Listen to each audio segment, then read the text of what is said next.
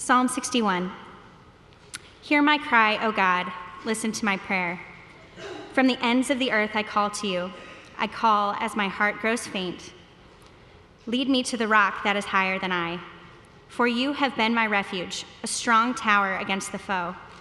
I long to dwell in your tent forever and take refuge in the shelter of your wings. For you, O God, have heard my vows. You have given me the heritage of those who fear your name. Increase the days of the king's life, his years for many generations. May he be enthroned in God's presence forever. Appoint your love and faithfulness to protect him. Then I will ever sing in praise of your name and fulfill my vows day after day. This is the word of the Lord. Shall we pray? Lord, we come before you and we open up our hearts before your word.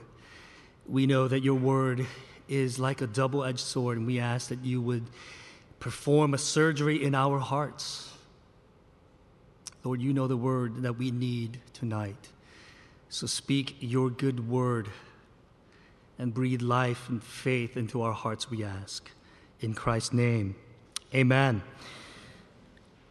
Last week, we began our summer series on the book of Psalms called The Songs of God. And in the coming weeks, we will look at various psalms that talk about the character of God in hopes that these words that we study would shape our faith and motivate our faithfulness.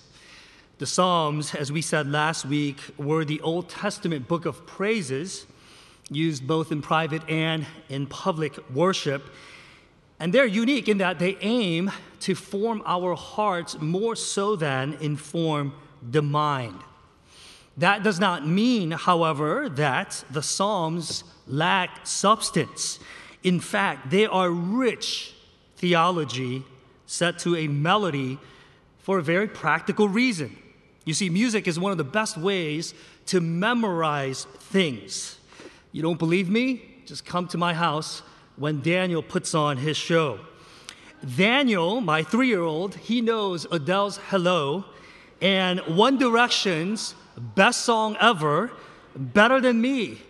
And I've heard them millions of times thanks to my little ones.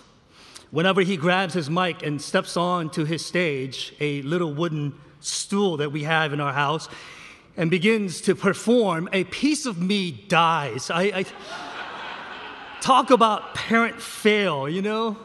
If my ancestors witnessed that, I think they would be ashamed too. One Direction, like really, One Direction. Justin Timberlake maybe, but One Direction, really?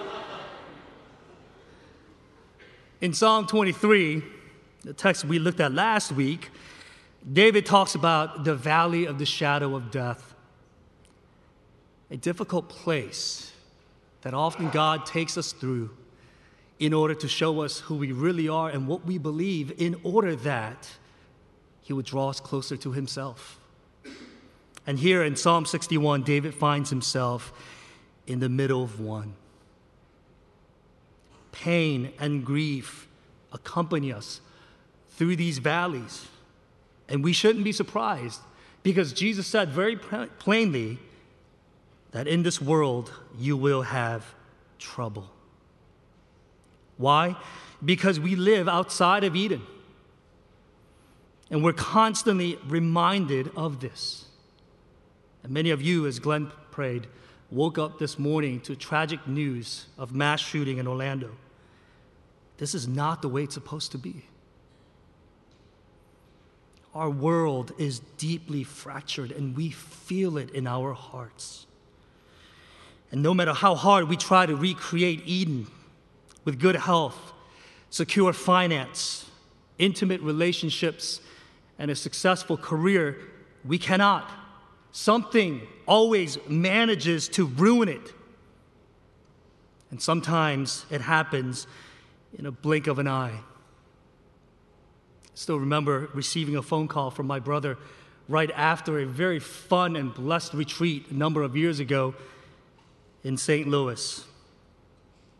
over the phone, I heard my usually funny, lighthearted brother speak in a very serious tone that our mother suffered a minor stroke that left her speech impaired.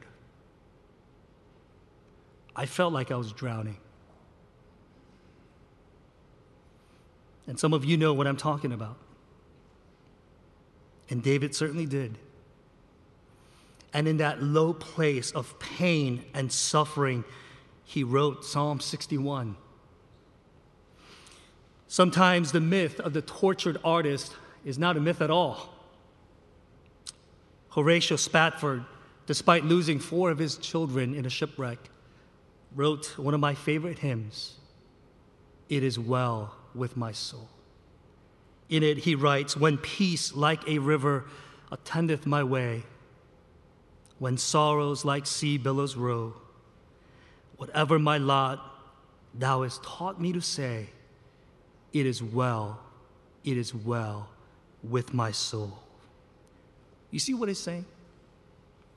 Regardless of the circumstance, with God, it is well. Regardless of the circumstance, with God, it is well. We cannot skip over this lightly. We need to allow these words to take deep root into our hearts, especially as we find ourselves wading into a whole lot of mess and not seeing the light at the end of the tunnel and wondering when, if ever, we're going to make it out of this valley. Instead of substituting or reaching for substitute answers and solutions, what David is saying is that we need to reach out to God with faith, with confidence, knowing that He is able to protect us from the storm that seeks to swallow up our faith.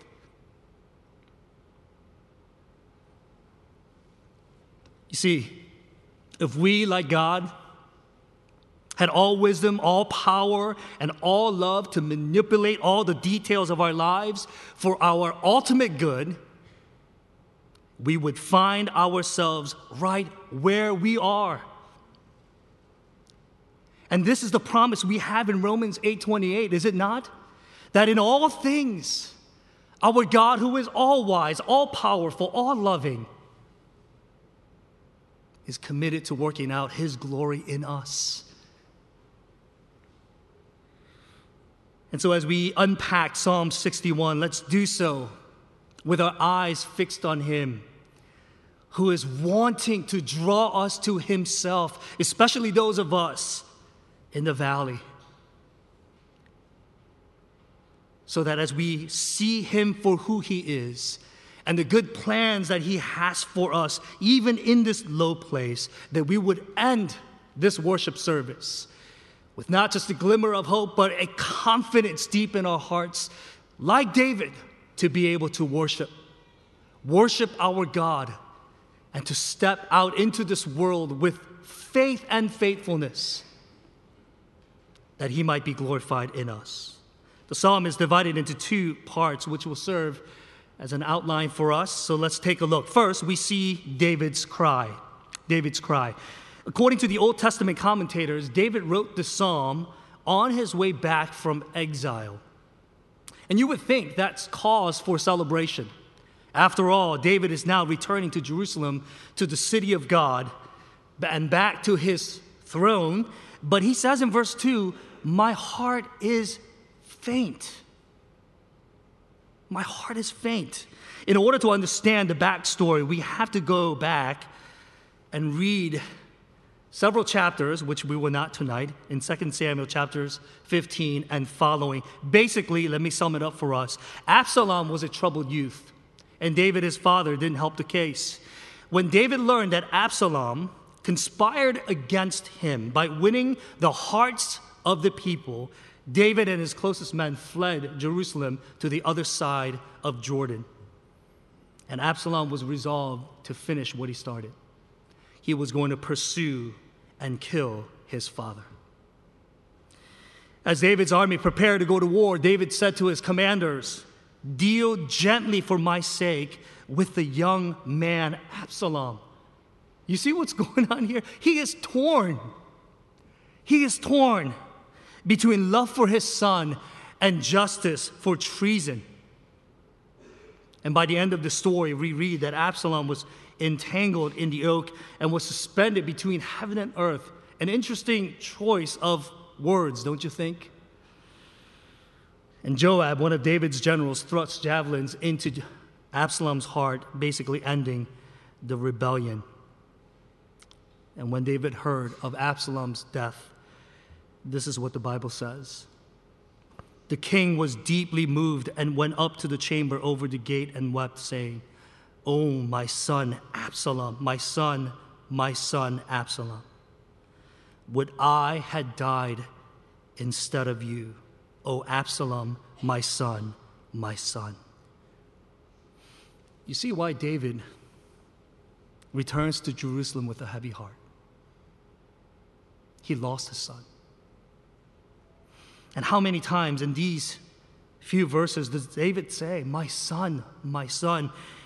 And you can feel his pain every time he says those words. So David does the one thing, the only thing he can do.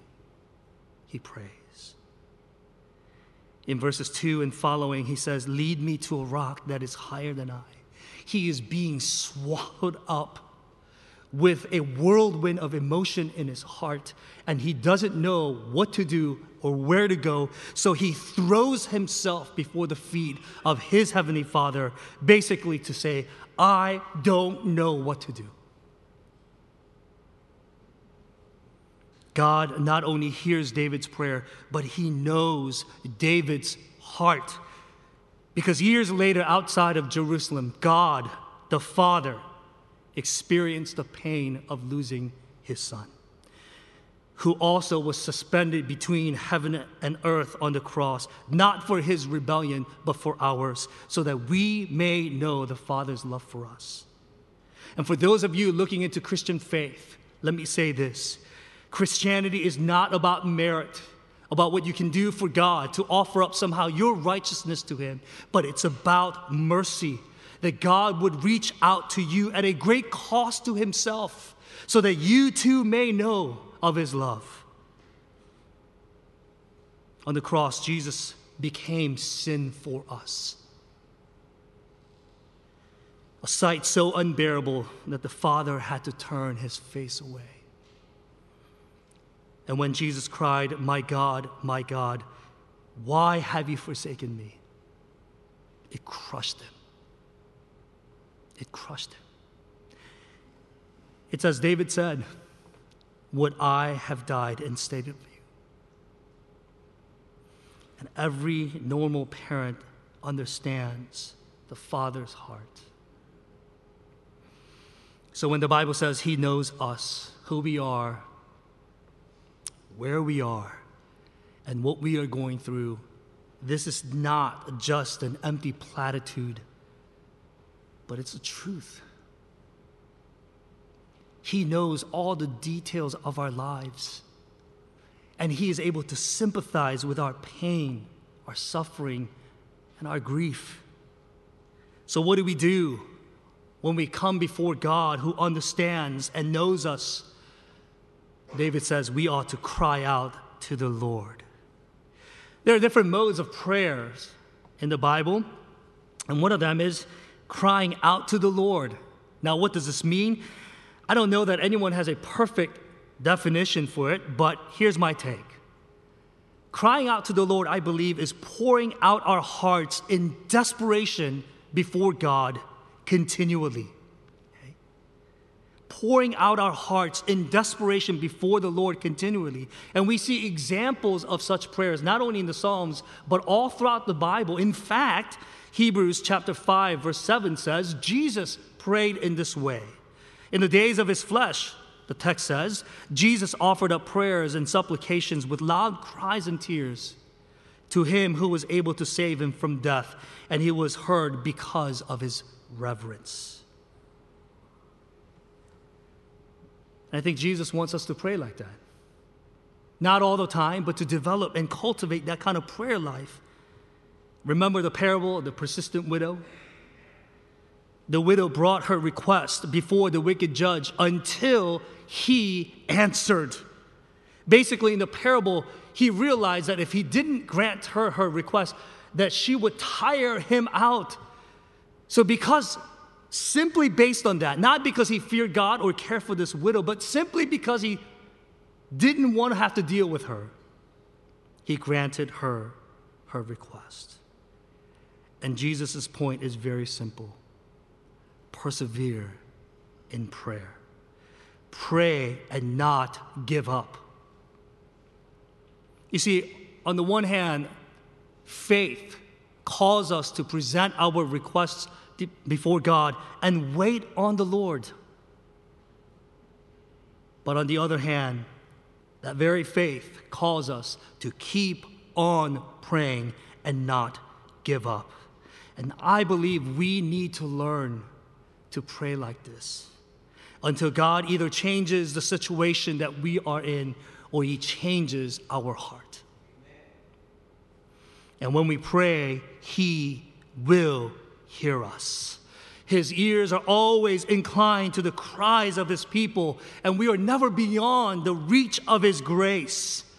You see, the Israelites in the Old Testament believed that the temple of God was a house of prayer, and therefore you went and prayed. But they weren't sure if God still heard you if you were far away from Jerusalem. And here's David, far removed from the center of this spiritual epicenter, perhaps on the other side of Jordan. He cries out to the Lord, not knowing if he would have an audience with God. But God comes, and he meets David, and he answers him. We'll get to that in a minute. And perhaps some of you here today, you feel like David, and you would say you are in the ends of the earth. It's been a while since you stepped into a church.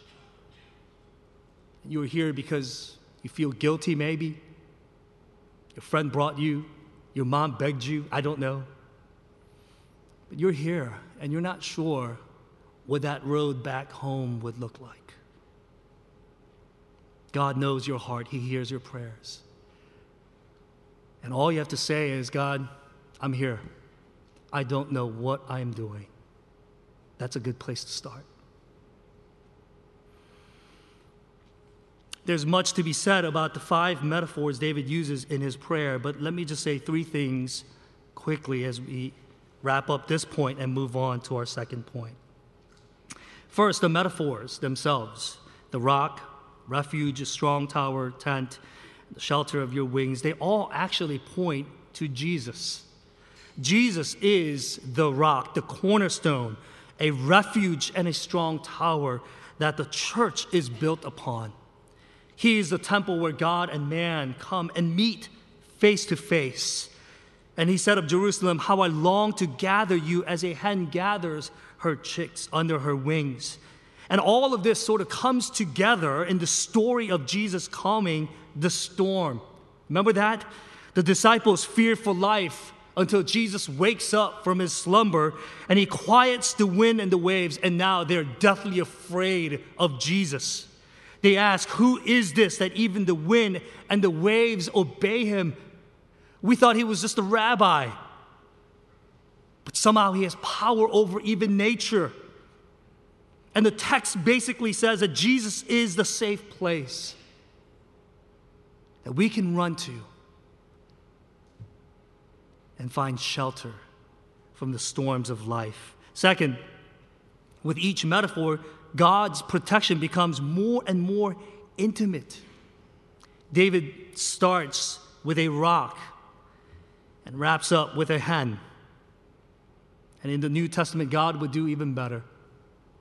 After the Pentecost, the Holy Spirit would come and take up residence in our hearts. And he will dwell in us until Christ returns. You can't get any more intimate than that. And thirdly, I want to draw your attention to the phrase, you have been my refuge. You have been my refuge.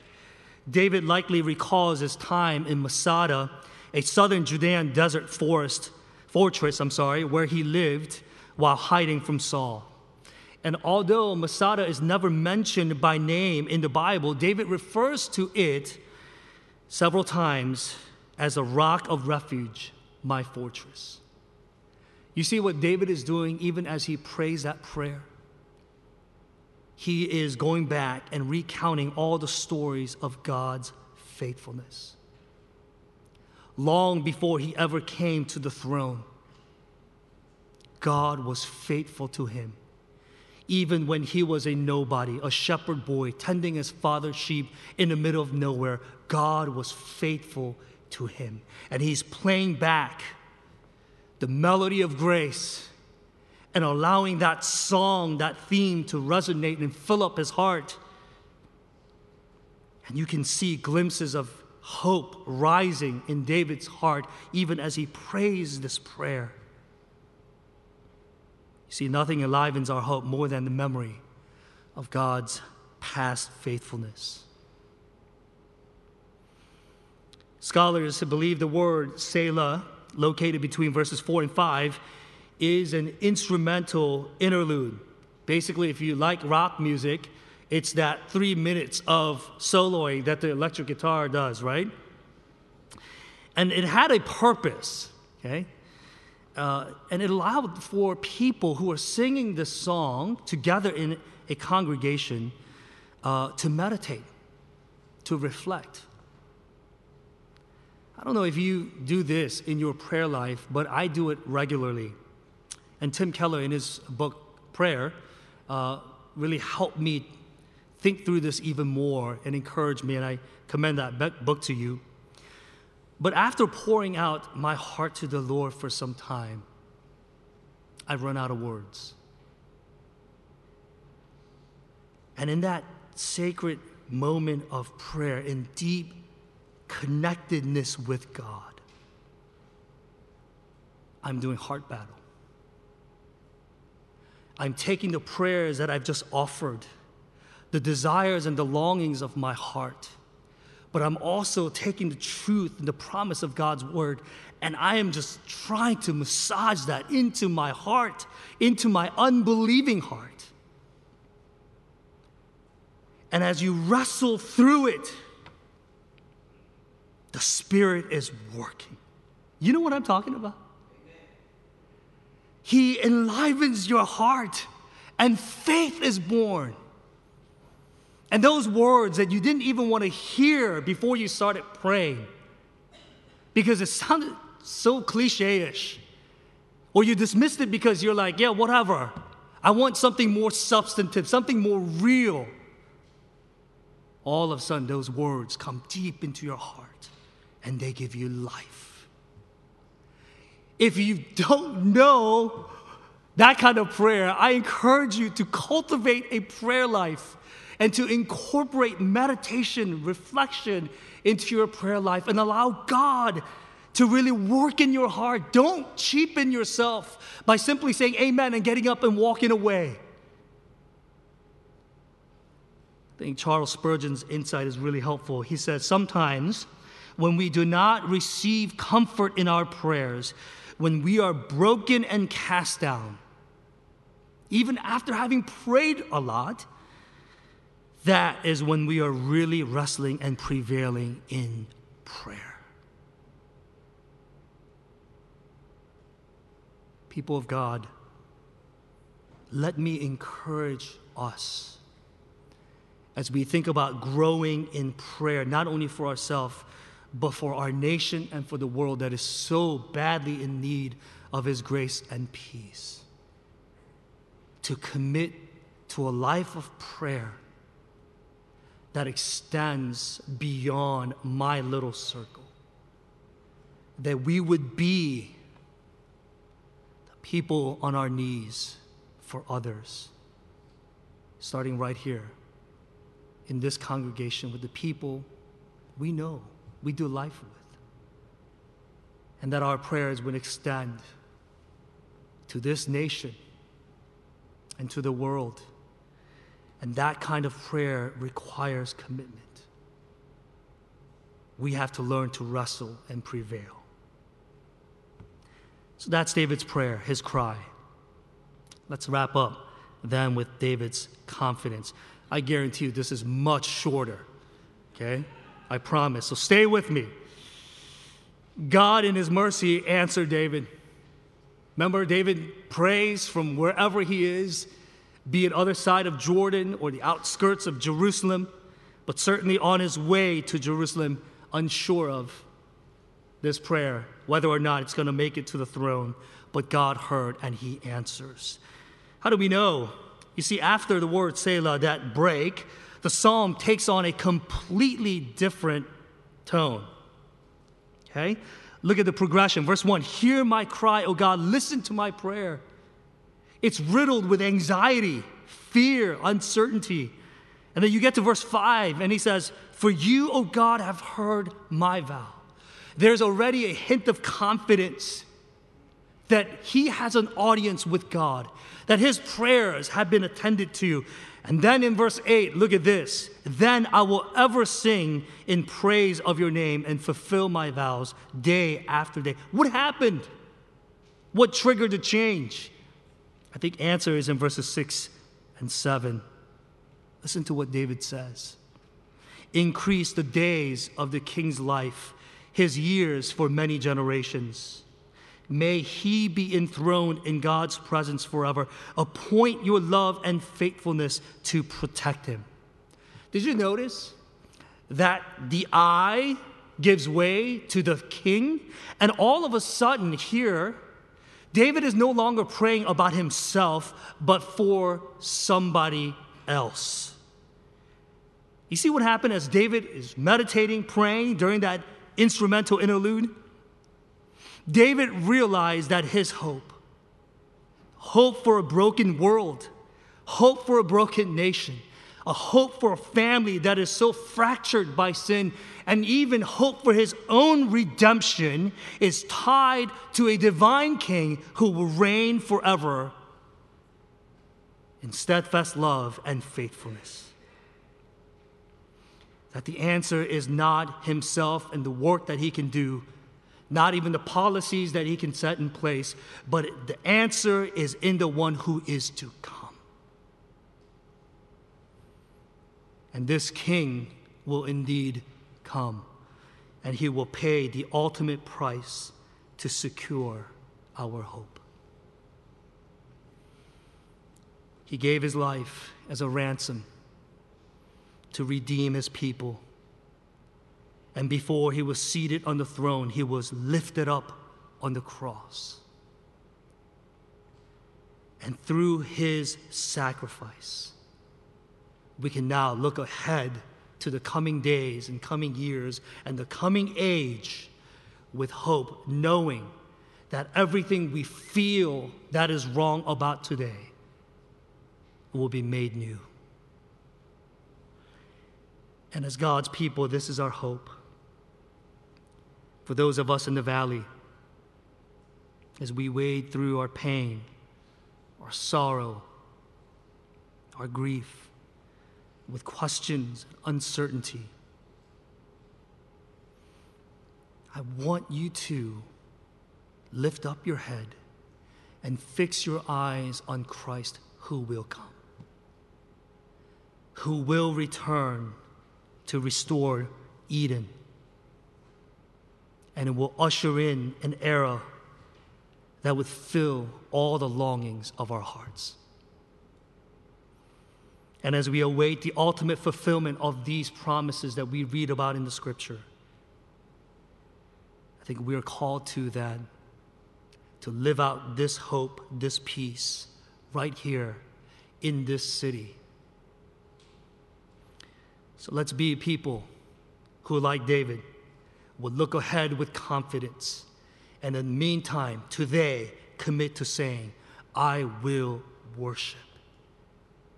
And through my worship, I will reflect your peace, your joy, your glory, that will one day fill my flesh. Let's pray together. God, we come before you And we confess that so often in the valley we don't know what to do. We try to problem solve, but we quickly run out of resource, and we are left to look to you. And we praise you that you are patient with us even in the valley. Give us faith, Lord, to look to you even now. Give us faith, we ask, so that our sorrow will turn to joy, our pain to praise. In Christ's name, amen.